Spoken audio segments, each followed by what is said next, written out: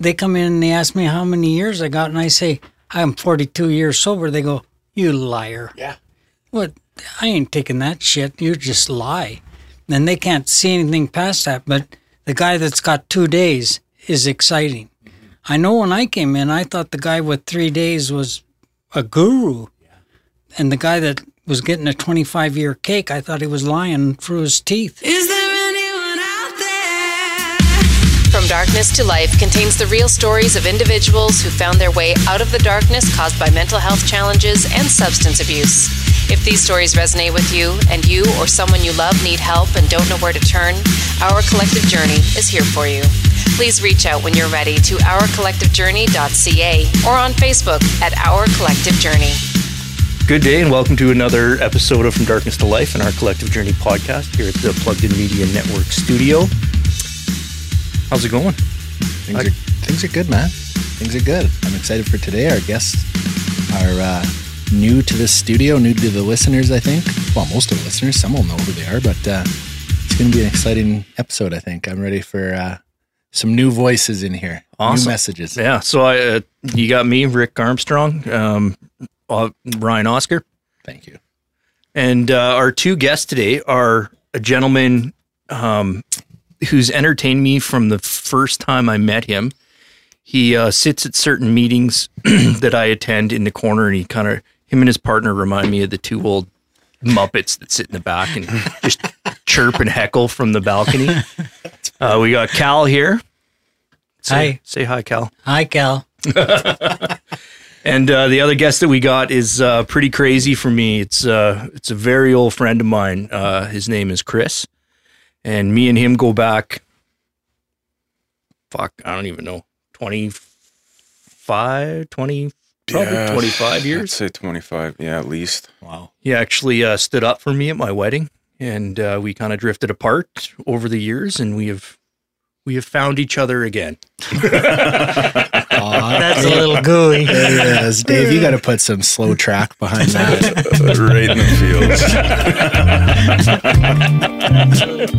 So, gentlemen, welcome to the podcast. Thanks. We kind of laid down the ground rules, so Cal, you got to keep your pants on. Rule number 1. Yeah, I've been trying to. Not a boy. So today we're just going to kind of talk about your journey through, what it was like, what happened, and what it's like now. I know Cal for sure there's not too many people that know more about this program or know about recovery than him and his experience. And Chris, you're coming from a professional background and then into this program.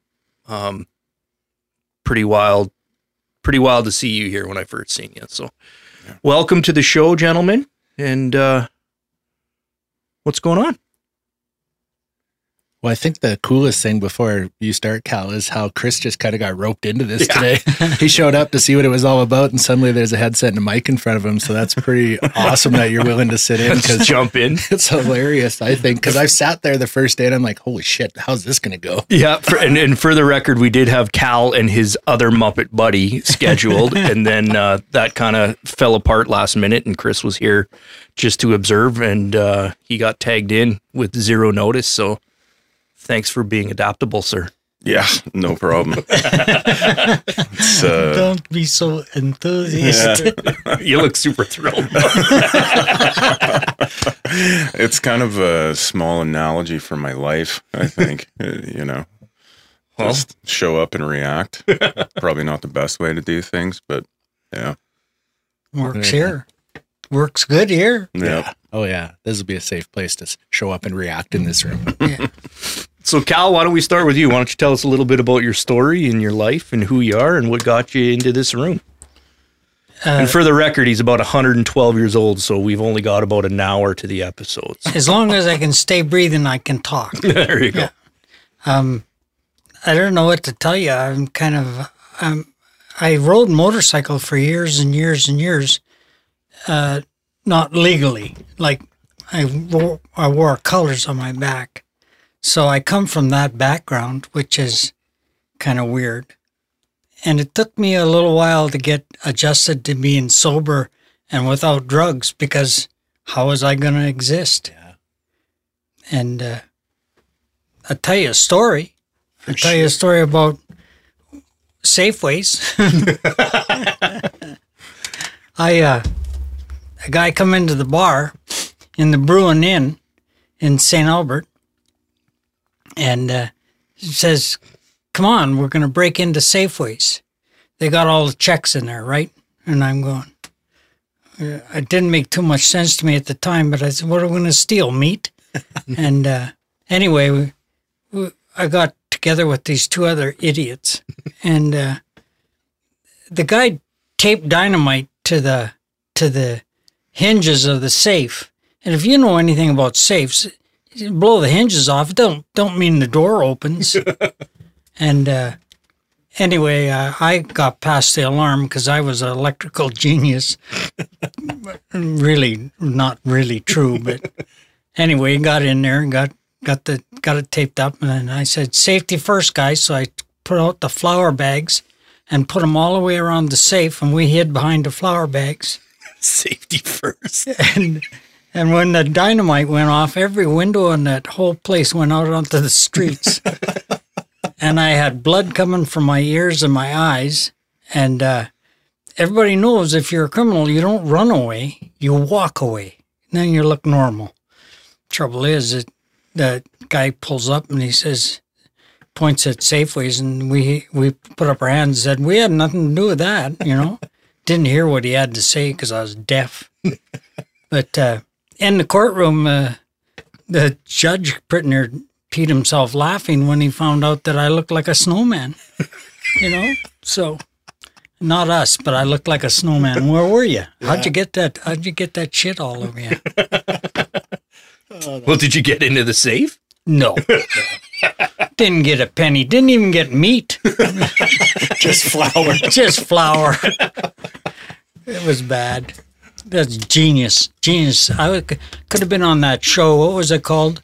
Remember that show where they used to smart criminals or whatever? Oh, yeah. World's Smartest Criminals. I could have been on that show. I would have won a prize.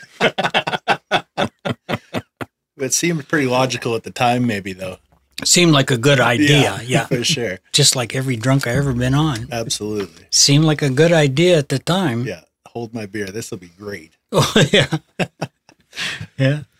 So what led you to, what was, not to get too much into a war story, but what led you to the decision that it was time to clean up and get sober? I was in front of Judge Rolfe for about the fifth time, and he looked down at me and he said, "I don't know even why I was in there, but it would have been something bad for sure." And he looked down at me and he says, "I'm going to give you your choice. You can do 13 months in the can, or you can do 13, he didn't say can, he said jail, or 13 months in AA. And I thought, well, how bad can AA be? What are they going to do? Make me ride a goat? I'd done that before. So I didn't think anything of it. I just wanted to get out of there. So I said, I'll do AA. Now here's the deal with AA. They're criminals. They're criminals in AA. They really are. I had to get a little card signed to say that I was attending meetings, and I never once looked at it and signed it myself. That's my miracle. Wow. So I kept coming. Wow. And now I like it here. Yeah. Yeah. Yeah. It can be very life-changing. That's for sure. Yep. Chris, what about you, buddy? Well, I'm a local boy. Grew up in Redcliffe. Moved out to Medicine Hat pretty much right before high school. I guess my story kind of started, I had a pretty normal upbringing. Things started to go a little crazy with my dad when I was probably around 10, around in there, I remember, and some drinking and stuff started happening there. And that progressed into him doing some drugs, and I was around that. I can remember him. I can't top Kel's story, but maybe my old man can. So, yeah, things got pretty bad. He ended up going in the hospital trying to clean up, and they ended up kicking him out actually because he just kept using while he was in the hospital. And finally they called my mom and said, you got to get him out of here. We gave him enough chances, kind of thing. And my mom's very patient, and she had just had enough. She was at the end of her rope. So I can remember going and picking him up, and he was just, just high out of his mind. He wouldn't go near my mom because she knew she wanted to kick his ass. And so he kind of stuck to me. I had to hold him up. I remember holding him up in the elevator and getting him in the car and stuff. And next day, wake up in the morning, he's gone. And basically there was an ultimatum there where, it's the drugs or us, and you got to clean up. You got to do your thing. I think he was at a place where probably he knew he needed a lot of help. He wasn't going to be able to do it on his own, and so I think his plan was probably, well, okay, he did have a treatment date, I believe, if I remember correctly, somewhere. I don't remember where. And then probably go out, use until that treatment date, and then clean up and come back home. And then timeline's a little hairy, like I said, I was I think at this time I was now 12 years old. I remember coming home from school one day at lunch, and he was sitting in my room, and he goes, "You're going to need to be the man of the house for a bit. You're going to need to help out." And for him, this wasn't an unusual conversation. Like, he was always very much preaching, despite his own demons and everything. He was like, you need to be able to help out. You need to be, be a hard worker, difference between right and wrong, all those things. He was very big on that stuff. Very intelligent man. He just, had his own issues. So I didn't think too much of it. And then, he goes about his way and I do my thing. Short while later, police show up at her house and they go, they're looking for my old man. And we're like, well, we haven't seen him. Kind of gave the police the situation. And they said, well, we think he robbed the hospital. We're like, robbed the hospital?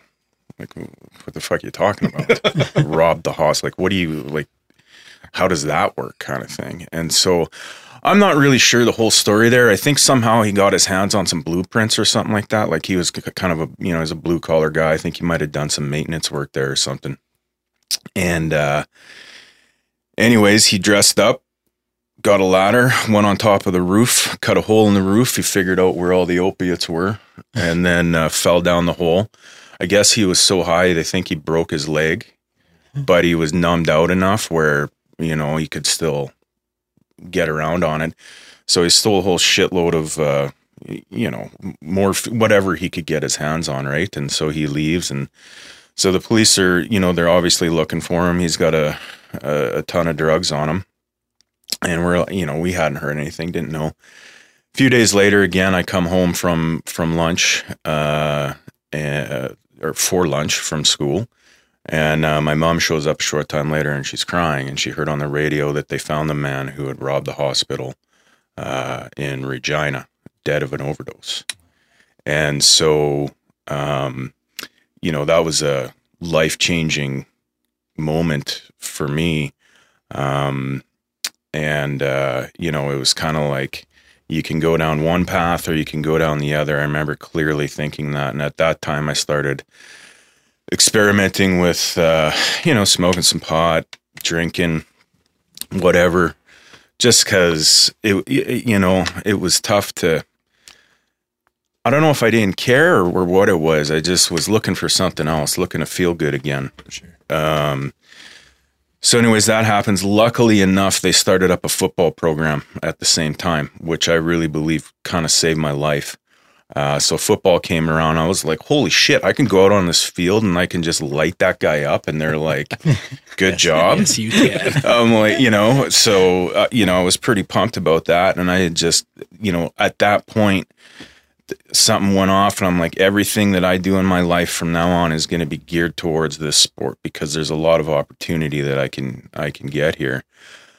So, things went on. I get into high school, things go pretty good. And long story short, I ended up playing about 6 years after high school, getting my education paid for through scholarships and stuff. And very grateful for that opportunity, grateful for the experiences I had. Unfortunately, very quickly, probably close to the end of high school, the whole everything is geared towards football changed a little bit, because I was like, well, I like partying too. So I think that was around maybe before high school ended. yeah. Well, yeah, it was, like grade 11, grade 12. That's, I was like, I don't give a shit. Like I'm just going to do this. I'm pretty good at it. I could probably get away with partying pretty hard and maintain that, until, until now, until 39 years old. So it's kind of cool to be sitting here with Cal, who's got a ton of sobriety underneath him, and for myself being, relatively new to the program and everything, and making some pretty big changes in my life. So it's like, there's some disparity here, but I maintain that. And then even when football is done, it just kind of sticks with you. And then eventually I get to a point where I'm like, this is, not doing it for me anymore. Hasn't been doing it for a while. I'm just not happy with where things are going. I got to make some changes. And, I'd figured out that I can't do it on my own. I'm going to need some help, and through everything else, I could go into that more, but it's been pretty cool. Some of the things that have been popped up since I've been working the program, reconnecting with Rick again, has been huge for me, to have that support in my life. And it's something too, where, we've known each other for so long, like I can't bullshit him. He's going to look at me like, dude, you tried pulling that when we were 17, man. So, that's my story in a nutshell. And, it's cool to be sitting here kind of randomly, but, it's cool to be sitting here. It's awesome. So, Cal, how many years do you have? How many years sober are you? I think it's 42. 42. Yeah. Fuck, you got more than the rest of us combined. Eh? Times 2 or 3. 3, maybe. I don't think the measure of years is so much important as how I feel. Yeah. That's the important thing. Like I'm still excited about the program. I really am. I'm always excited about it. And the best I ever felt in my life was helping somebody else. That's the best I ever felt. So what else can I say about that? That's kind of cool in itself. Yeah, you're one of the, I don't want to say one of the few. Like, I think I'm pretty lucky with the home group that I have for the meetings that I attend. But, I've been to a lot of other meetings where there is some long-term sobriety there, but fuck, is it miserable. Oh, right. And that's what I really enjoy about walking into our room is, you and the other Muppet between the two of you keep everybody cracked up for the whole thing. And that there's got to be 100 years worth of sobriety between the two of you down there. Pretty near. I think I keep bugging him because I got 2 years on him, I think. Anyway, I keep bugging him about that because I hold that over his head. That's awesome. But that's only positive about being this old and this sober is holding it over your best friend's head. At least you got something going for you. Eh? Exactly. So when let's talk about that, I guess, a bit. The feeling that you get from helping somebody. I mean, I think that's the key to this whole program, the key to long-term sobriety, the key to, I know for me, like the biggest thing in my life in getting clean and sober was finding purpose. I think I've, plugged, I don't even know what the word is, right? Just searched for something my whole life, trying to find what it was, right? Whether it was business, whether it was partying, whether it was sports, whether it was women, whatever, trying to. And lo and behold, I think it's purpose. And I think I found purpose through the program at AA and through the program of, the different programs that we do. And then even more so with OCJ and moving forward with that. And totally. Maybe speak to that a bit, The purpose? Yeah. Well, what keeps you engaged? What keeps you happy? What keeps you fulfilled in this? Well, I guess it's seeing a guy like Sasquatch here come in, and I got to tell you guys, he's a big fella, and he was actually yellow when he came in. Yellow. I mean, there was no mistake. You could hold a yellow card up beside him and be the same color, and 2 weeks later, he had a little pink in him. So that was a really exciting point in my life, So seeing that and seeing it happen in front of your eyes really does wake you up a little. Yeah, for sure. And I stay engaged a lot with the drunks. I hear people talk about drunks that are less than them because they can't stay sober. And I'm just blessed I'm not one of them. That's all. I'm very thankful. And I don't know how they would knock somebody like that. That could be them. Mm-hmm. So, I probably got a little bit of a reach on me, so I'm a little further away than some. But I'm the length of my arm away from my next drunk, and I don't want to be on it. Yeah. Wow. Yeah. Well, I think that piece about helping others it doesn't matter what 12-step fellowship, I think, anyway, that you attend, that's the cornerstone of, the purpose that you talk about, Rick, is getting out of yourself, getting out of your own way and helping others, make it about somebody else for once. Once you do the work and you're in a place where you can start helping others.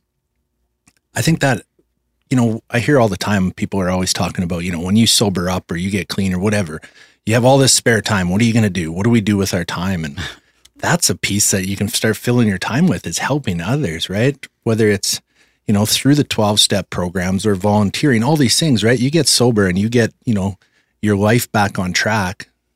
And there is no better feeling. We talk about this lots. There's no better feeling than helping someone else and seeing that light bulb turn on. Yeah. Yeah. It's amazing. Yeah. I think that, oh boy, called Brain Dead. Welcome to the club. Yeah. Well, no, it's a long time happening. I drank enough to deserve this. But I think that sometimes I think that they come in and they ask me how many years I got, and I say, I'm 42 years sober. They go, you liar. Yeah. What? I ain't taking that shit. You just lie.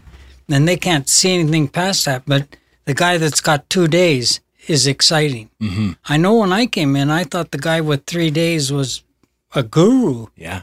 And the guy that was getting a 25-year cake, I thought he was lying through his teeth. For sure. And it's just not relatable. You can't fathom that being a thing, because when I came into the program, I couldn't stay clean and sober for 5 minutes, and here's somebody taking an 8-year birthday. I'm like, bullshit. Yeah, exactly. That's a lie. Yeah, I really get that.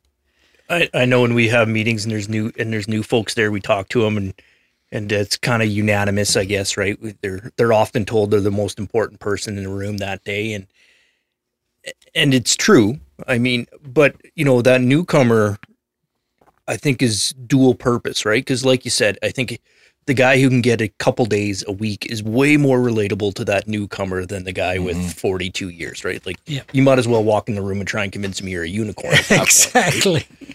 But the guy with a week, like, when I'm trying to pull together a day, an hour, right? A week is like, even a week seems like a stretch, but, well, it's a lot more attainable than thinking 42 years down the road, right? Yeah. And there's so much value in that. So for me, that newcomer has value because I get really excited knowing how useful they're going to be in 2 days, in 3 days, in 4 days for the next newcomer. Yep. But also what it reminds me of, and I think this is where I see people in the program, I think, struggle a bit, that don't engage in the work that goes along with the program, is I think when you get kind of, if you want to call it frontline, and you get in the trenches and you get dirty and you're actually working with the new guys, it keeps it really fresh for me. It's a constant reminder of what it was like. So even if I am 5-6 years removed from my last drink, I can remember it like yesterday, because I get to relive that pain and the suffering as often as I work with a new guy. And that's what keeps it fresh for me. Right. Yeah. And it makes it really, really hard to forget Whereas I don't think if I had that constant blunt reminder of how shitty it is out there, that's where the ego starts coming back and being like, oh no, it wasn't that bad. And you just start reliving the good times, right? sure. And don't get me wrong, there were some fucking fun times. Like me and Chris had some really fun times. But Did you get arrested? I don't think simultaneously. Yeah, not simultaneously, but There were some police involved at times. Then you had some good times. Yeah, and I think even then, right? I don't think either of us recognized it as the potential of this turning into a problem. But maybe you did. I don't want to speak for you, but I certainly didn't, because I just didn't. I didn't see it coming at 17, 18 years old. But eventually, and this, I don't know if I was talking to you, Chris, or if I just thought this, but it was like at the end of it, I think I was really looking for like a time machine in a bottle or in a line, right? Because like by the end of it, I was using and drinking alone for the most part, right? Like I'd go out for drinks with everybody and party with them just so that everybody thought I was good. But then when everybody went home, I would go home to a pint glass of vodka, right? And so that's where the party ends, is when you're drinking a pint of vodka by yourself. But for me, I think I was always looking for like a time machine in that bottle in the bottom of the glass, right? Because I was always looking for the fun that stopped 20 years earlier, right? And it just never got there. It just became fucking miserable trying to pursue something that's impossible. it's chasing the dragon. Yeah. Yeah. That's what it is. Yeah. Yeah, I can say for me, being pretty new to the program, like I find value in so many different ways in the rooms where, there's somebody like Cal to me who, like, I've just got a ton of respect for. Like, I appreciate how direct people can be and just the bluntness, like when I've struggled, they've called it, like Dale, who's supposed to be here, he told me before I started struggling that I was going to struggle. And it was like, he said, get up off your fucking ass, get up off your couch, go start helping people. Even if it's not like, even if it's just, you're shoveling the walk for the block or something, like you got time, go do it. It'll make you feel better in the long run. And I was like, I don't want to shovel the walk for sure, but that's bullshit. I'll just maybe do my one neighbor. I don't even like the other That's one. good enough. Those other guys got snowblowers and shit. But, he's right. It's, you can find so much value in those little things. And, for me too, just like with the football background, it's different, but it's the same, being able to go and, whether it's coaching, I'm not going to get into like with who I'm coaching with or anything like that. But, one of the things that I really appreciate about the program is it's not just about making better football players. It's about making better men.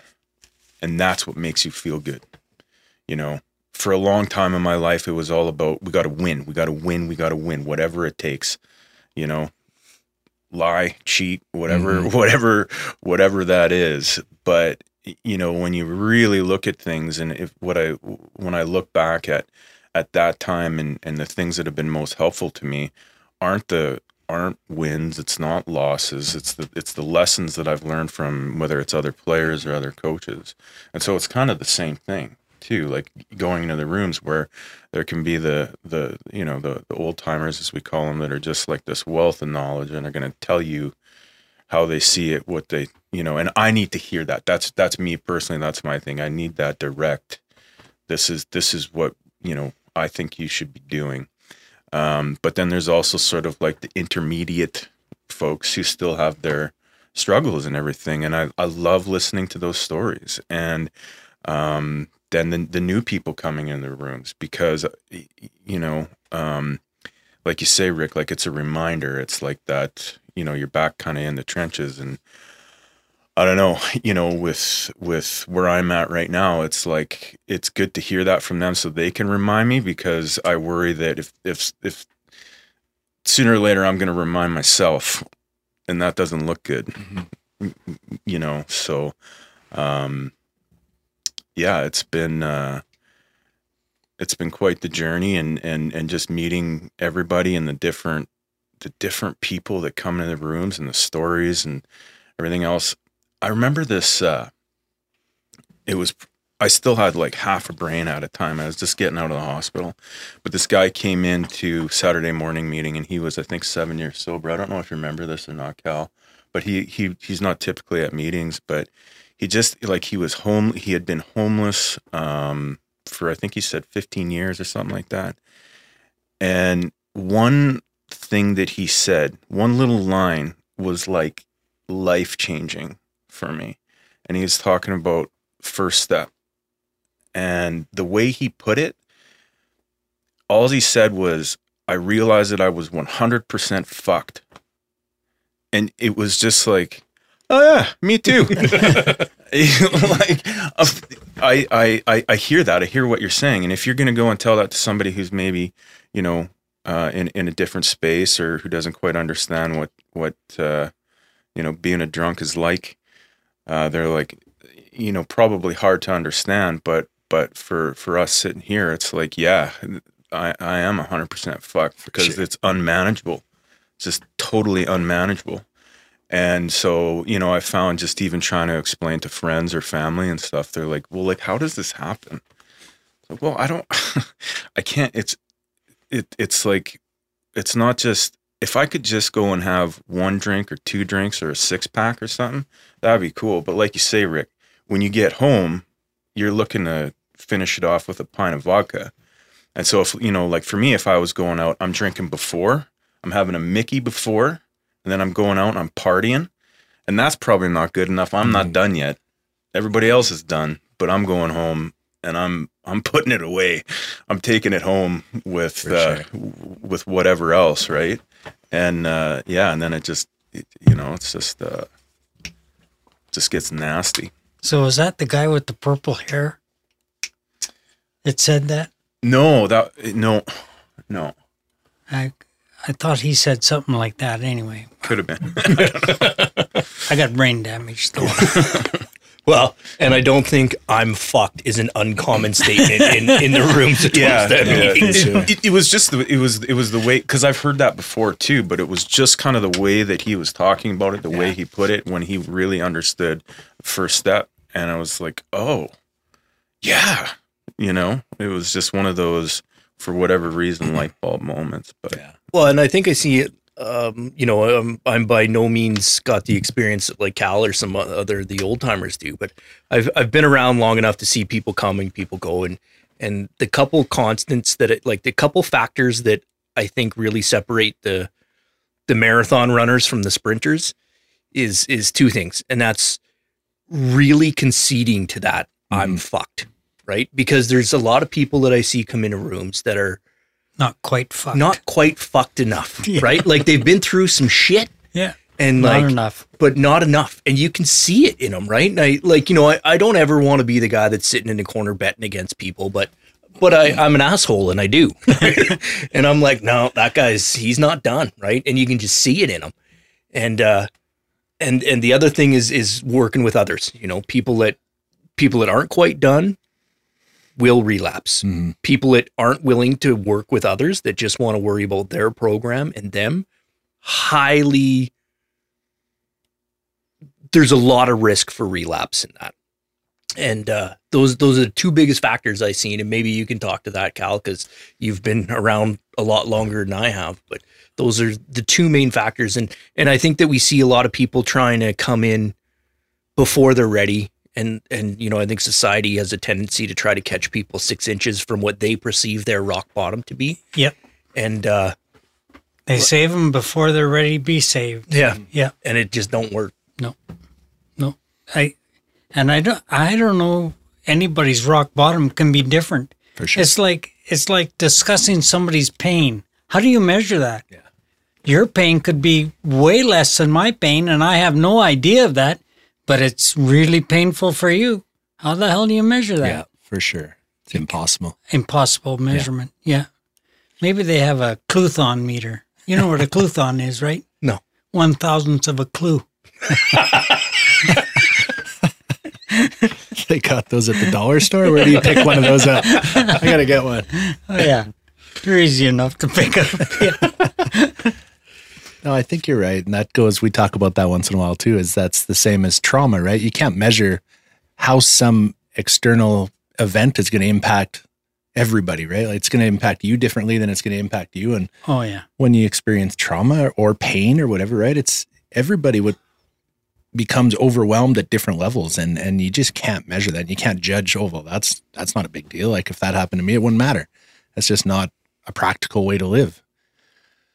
I think one of the other things that really jumps out at me, we talk about powerless and unmanageability in step one, right? We did a podcast on this a month or two ago on the concepts behind step one and surrendering. When you're broken, Yeah. Yeah. And for me, it's like that full surrender. I am fucked, like you just said, right? When that fella said it at the right timing for you to resonate with it.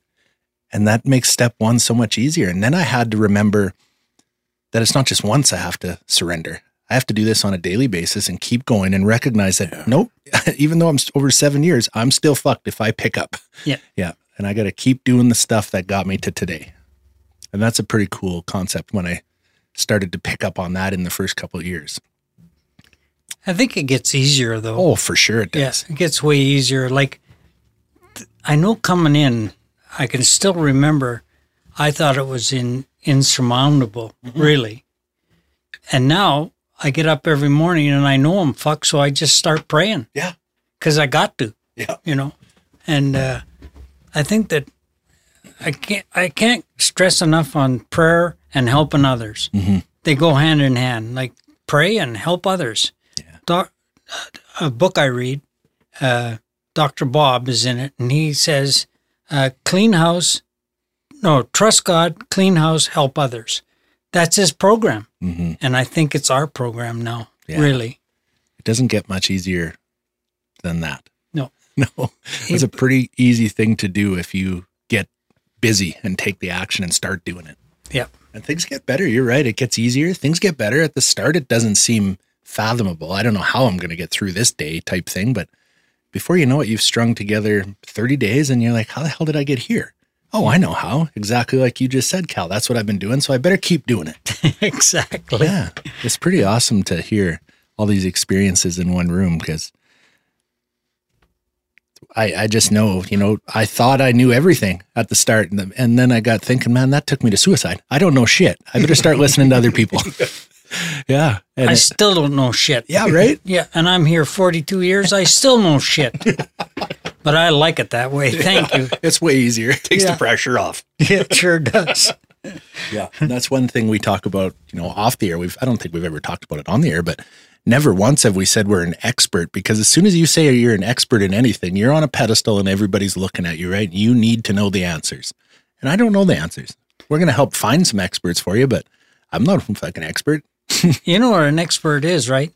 X is an unknown quantity. Spurt is a drip under pressure. You want to be one? Thank you. No.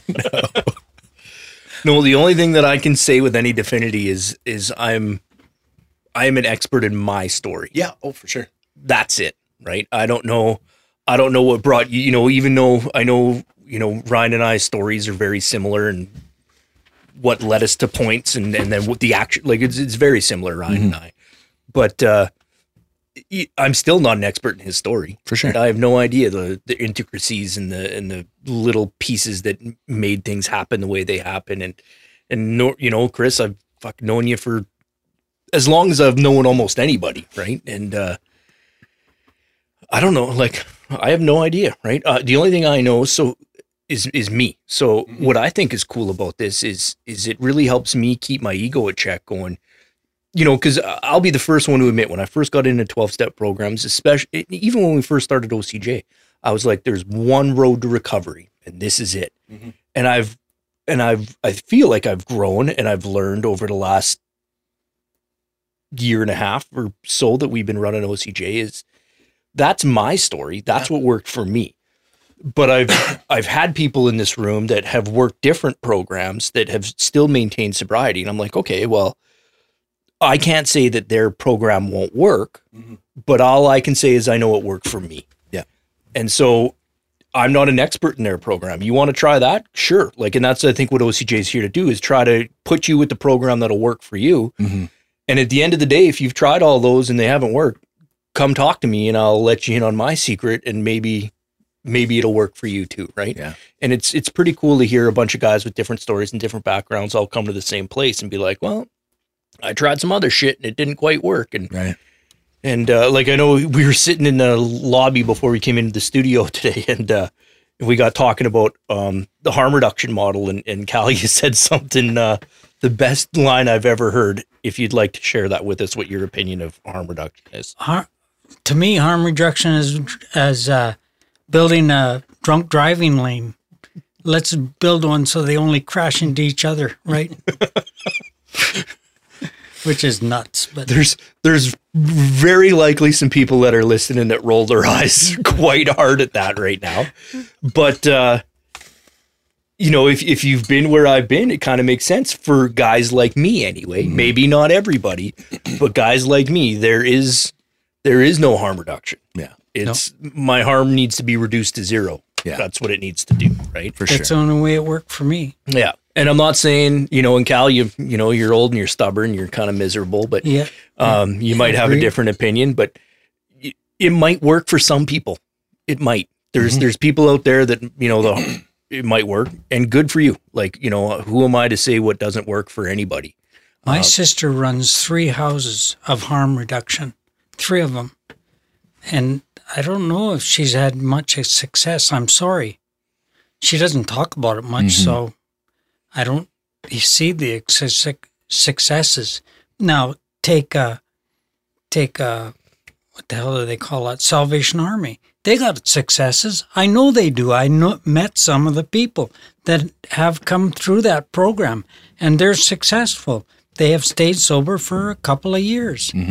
Anything over a year is very successful to me. Yeah. For sure. And I know from working in that industry and in that model for a few years that, you know, I was always asked how you measure success when you're working in that model. And you know, they talk about lots, they base it on quality of life, right? When you talk about harm reduction, it's not about abstinence, or they just have a whole different view on what success is. And, you know, and that works for a lot of people. And did it work for me? It did for, you know, in my personal life, not a chance it wouldn't work for me. Just like you said, Rick, harm reduction would have killed me because there was no reducing the harm in my life unless I went to zero. But, you know, did it work for me in a professional capacity as well? After a while, not so much, because I didn't see any, for me, I didn't see any light bulb moments, right? I know that individuals' quality of life were getting a little bit better based on what their story was, but I didn't see the light bulb moments where, you know, I get to see in what we do at OCJ, and I get to see in the rooms and stuff where people's quality of life exponentially increase when they get sober or when they get off drugs. And I wasn't seeing any of that, not enough to fulfill my values and fulfill my purpose in life. And that's why I ended up over here, because I won't shit on harm reduction. If that's what people want to do, we'll help you find the people that are doing that. But it didn't work for me, and it didn't work for you, and it wouldn't work for Cal, and it probably wouldn't work for you, Chris. And, you know, so we're doing something different over here, and let's get fucking clean and sober, and let's get into recovery, and let's zero mind altering substance. Let's work on this piece, and then we'll see where your life goes. Because it's pretty amazing. The gifts just start coming when you work it. And I know we've had professionals, psychologists in studio, and one particular I can think of, and I remember when she was coming in, she like pretty much introduced herself as a harm reductionist, and we were like, oh shit, how's this gonna go, right? And we did have a very good discussion. Sure. And again, I'm not saying it doesn't work. I'm just saying it doesn't work for a guy like me. Yeah. So for sure, I think there's enough agencies and enough programs, enough professionals that will support people in their journey for harm reduction. And awesome. If that's what you're looking for and you need some help, come let me know and I'll direct you to those people. But that's not what we do.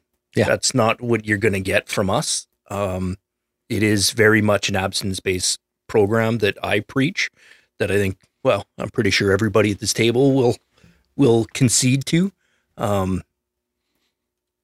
It's not It's not the 30th drink of the night that makes me an alcoholic. It's the first one. Absolutely. Right. Drink Yeah. number one. Yeah.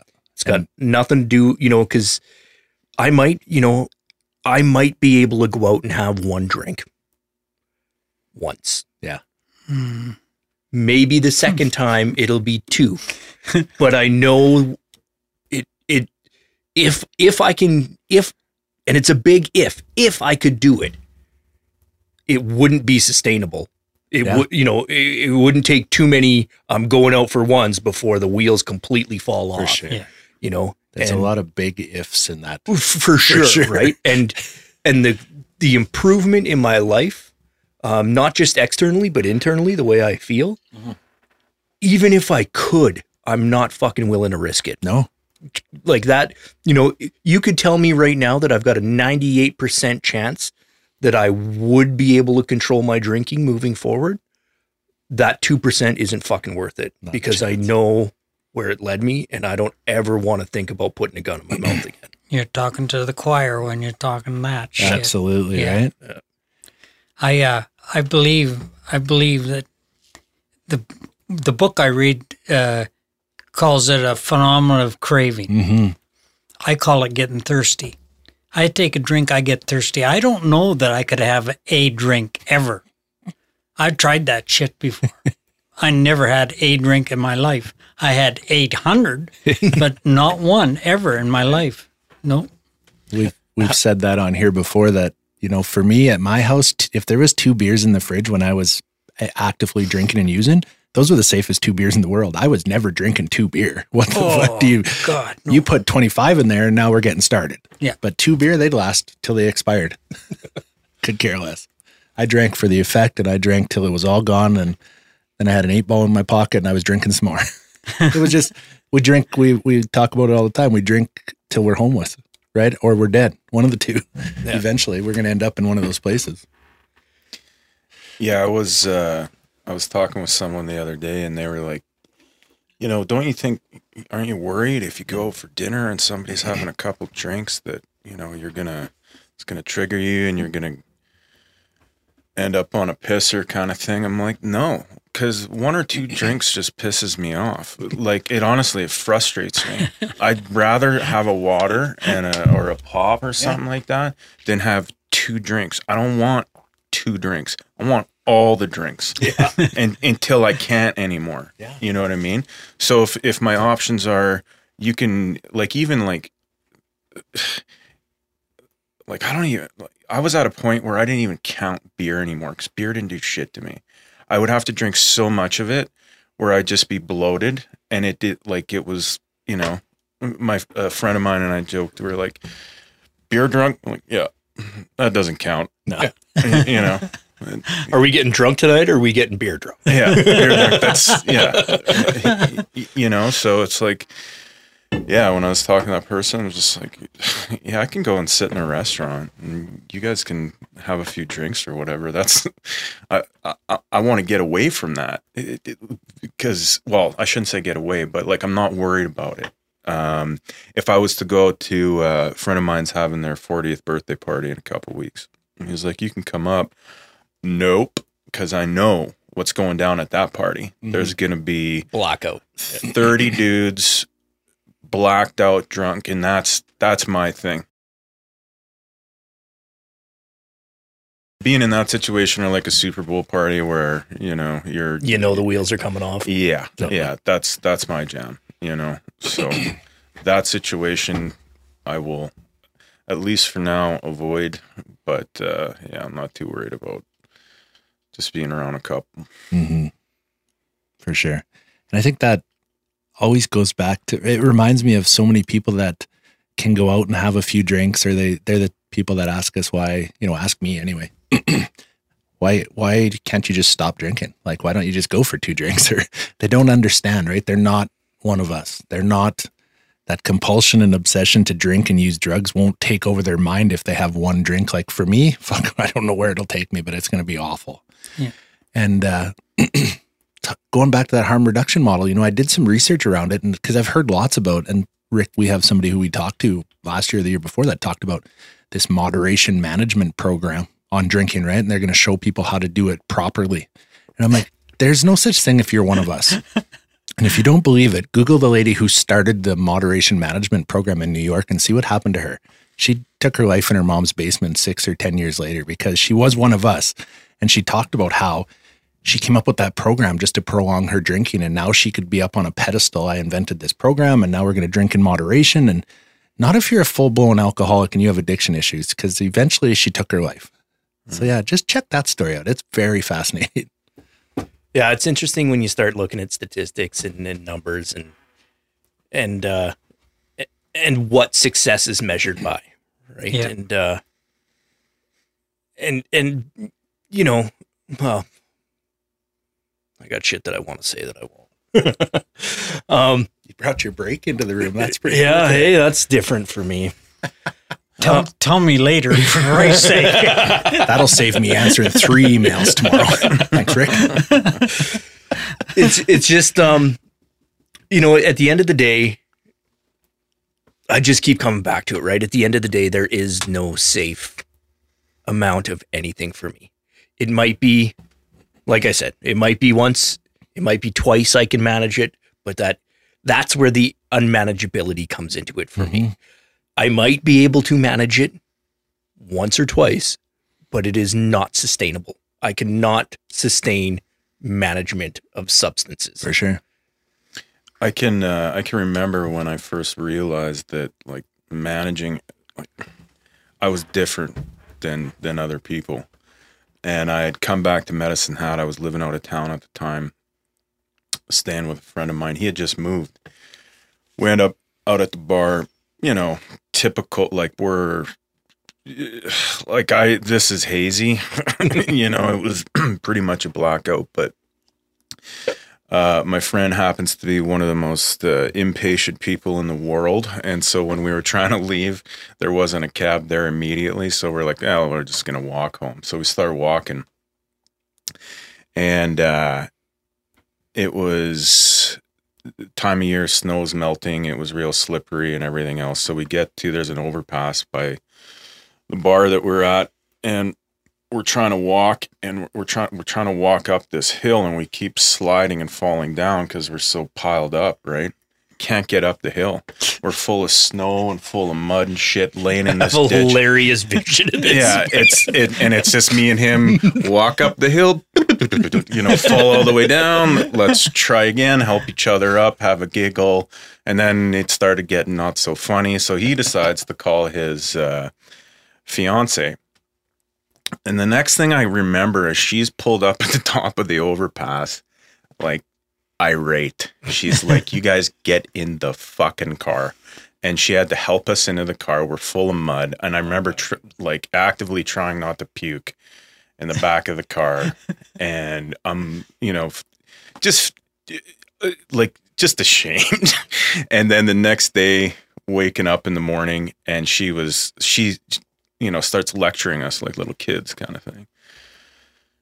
And she goes like, "Don't you guys have like an off button or a switch that you hit when you get to that point in the night when it's like, if you have, you know, 3-4 more drinks, this thing is going to get real ugly?" And I remember going like, "What the fuck are you saying? You have one of those? That's a thing? That's a thing?"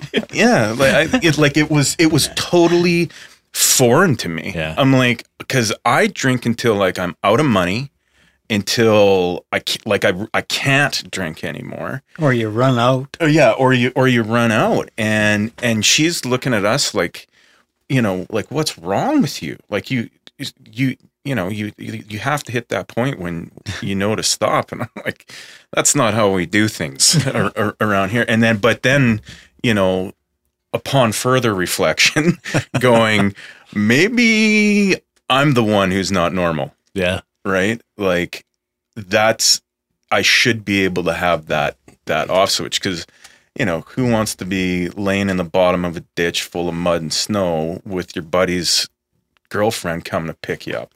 Like, that's embarrassing, you know? But yeah, that was another light bulb moment where maybe I should make some changes. Unfortunately, that took another like 15 years. So To this day, like, you know, we'll be out my wife and I and another couple were out in Banff and kind of doing a bit of a pub crawl, right? Going from joint to joint, looking for live music and stuff. And like everybody was drinking, obviously, except me and my wife. It would be time for us to go. We were going to the next bar or whatever, going to the next place or going back to the hotel, whatever it might be. And she'd have like a half a drink left. And like my brain's like, well, fucking chug it. Yeah. You're going to leave that? And she just walks away and I'm like, what the fuck are you doing? Right. And like, even at home, she'll be having a glass of wine in the evening, whatever, like one glass, which is like, what the fuck's the point?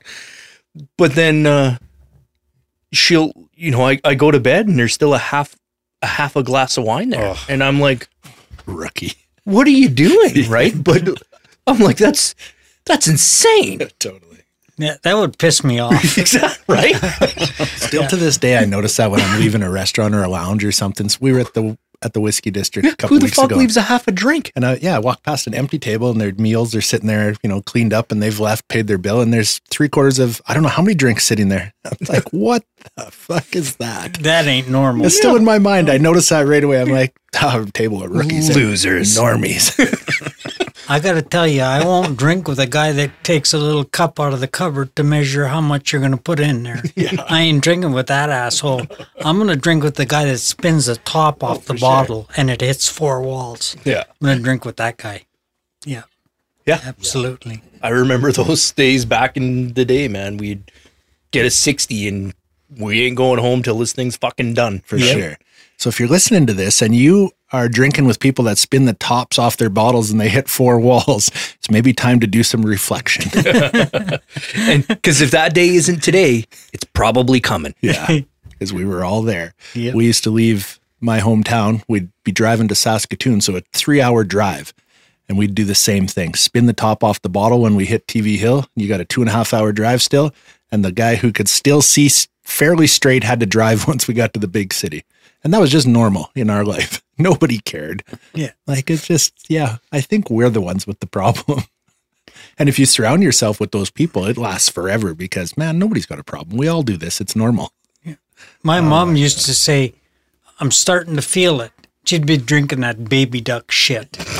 And she'd say, I'm starting to feel it and I got to quit. And I says, Mom, you're just getting started. That's when it gets good. So I mean, my mom was not an alkie. Yeah. She should have been, though. Well, we're about getting to our hour here. Any parting words of wisdom from you, Cal? Jesus. Yeah, that's a parting word. We're on a timer here, so. Oh. Well, wisdom isn't my strong suit, so forget it. Chris? Yeah, I'm with Cal on this one. I'm still trying to be wise, I guess. It's a never-ending journey. That's for sure. And I think I just want to finish with if anything that ever you hear on this podcast, doesn't matter who it comes from, just reach out if any of this stuff resonates. And that's why we have such a vast variety of guests that have recovery in their lives, because like Rick said, all our stories are different, and what worked for me might not work for everyone out there. I guarantee it won't. So what worked for Cal might work, or what worked for Chris, or what worked for some of our other guests. And if you hear something that turns that light bulb on, or you have a little bit of self-reflection, you're like, holy shit, I think I know what I am now. I better get some help. Reach out, because we're all here to help, that's for sure. And like you said, Cal, you couldn't have said it any plainer at the start, is helping others. And that's why we're all here, is to help somebody out there who's struggling, because somebody was there to help us at the start. So for sure. And just to jump on that train, like, Chris, you showed up here. Mm-hmm. Poor guy. Yellow, right? The way you described it was Bart Simpson yellow. Yeah. Homer Simpson. Homer Simpson. Sorry. Homer Simpson. You got more of a Homer build than a Bart build for sure. Homer Simpson yellow. Ryan, you were suicidal. absolutely, I was as well, ended up in a psych ward. I don't know quite how yours ended in front of a judge, right? But like, it doesn't need to be that way, right? Mm-hmm. And I know like 15 minutes ago I was preaching about making sure you hit your rock bottom, but like like Cal said, right? Everybody's level of pain's different. And if anything we're saying is familiar and you think you might be on that path, or maybe you're there, right? Mhm. Maybe you're there and you just don't know what the fuck to do. Get a hold of somebody, reach out to us. We don't got all the answers, but we got some direction anyway. So thanks a lot. Love having you guys in the studio. It was fun. Yeah. Yeah, thanks Yeah, for having me. sure. Thanks. Yes. Next time I accidentally invite you somewhere, you won't show up because you're going to get baited into jumping on a Like, podcast. I got some other stuff I got to do. Thanks a lot, guys. Thank you. From Darkness to Life is an Our Collective Journey podcast. These are the true stories of struggles and triumphs against addiction and mental health challenges. If these stories resonate with you, and you or someone you love need help and don't know where to turn, Our Collective Journey is here for you.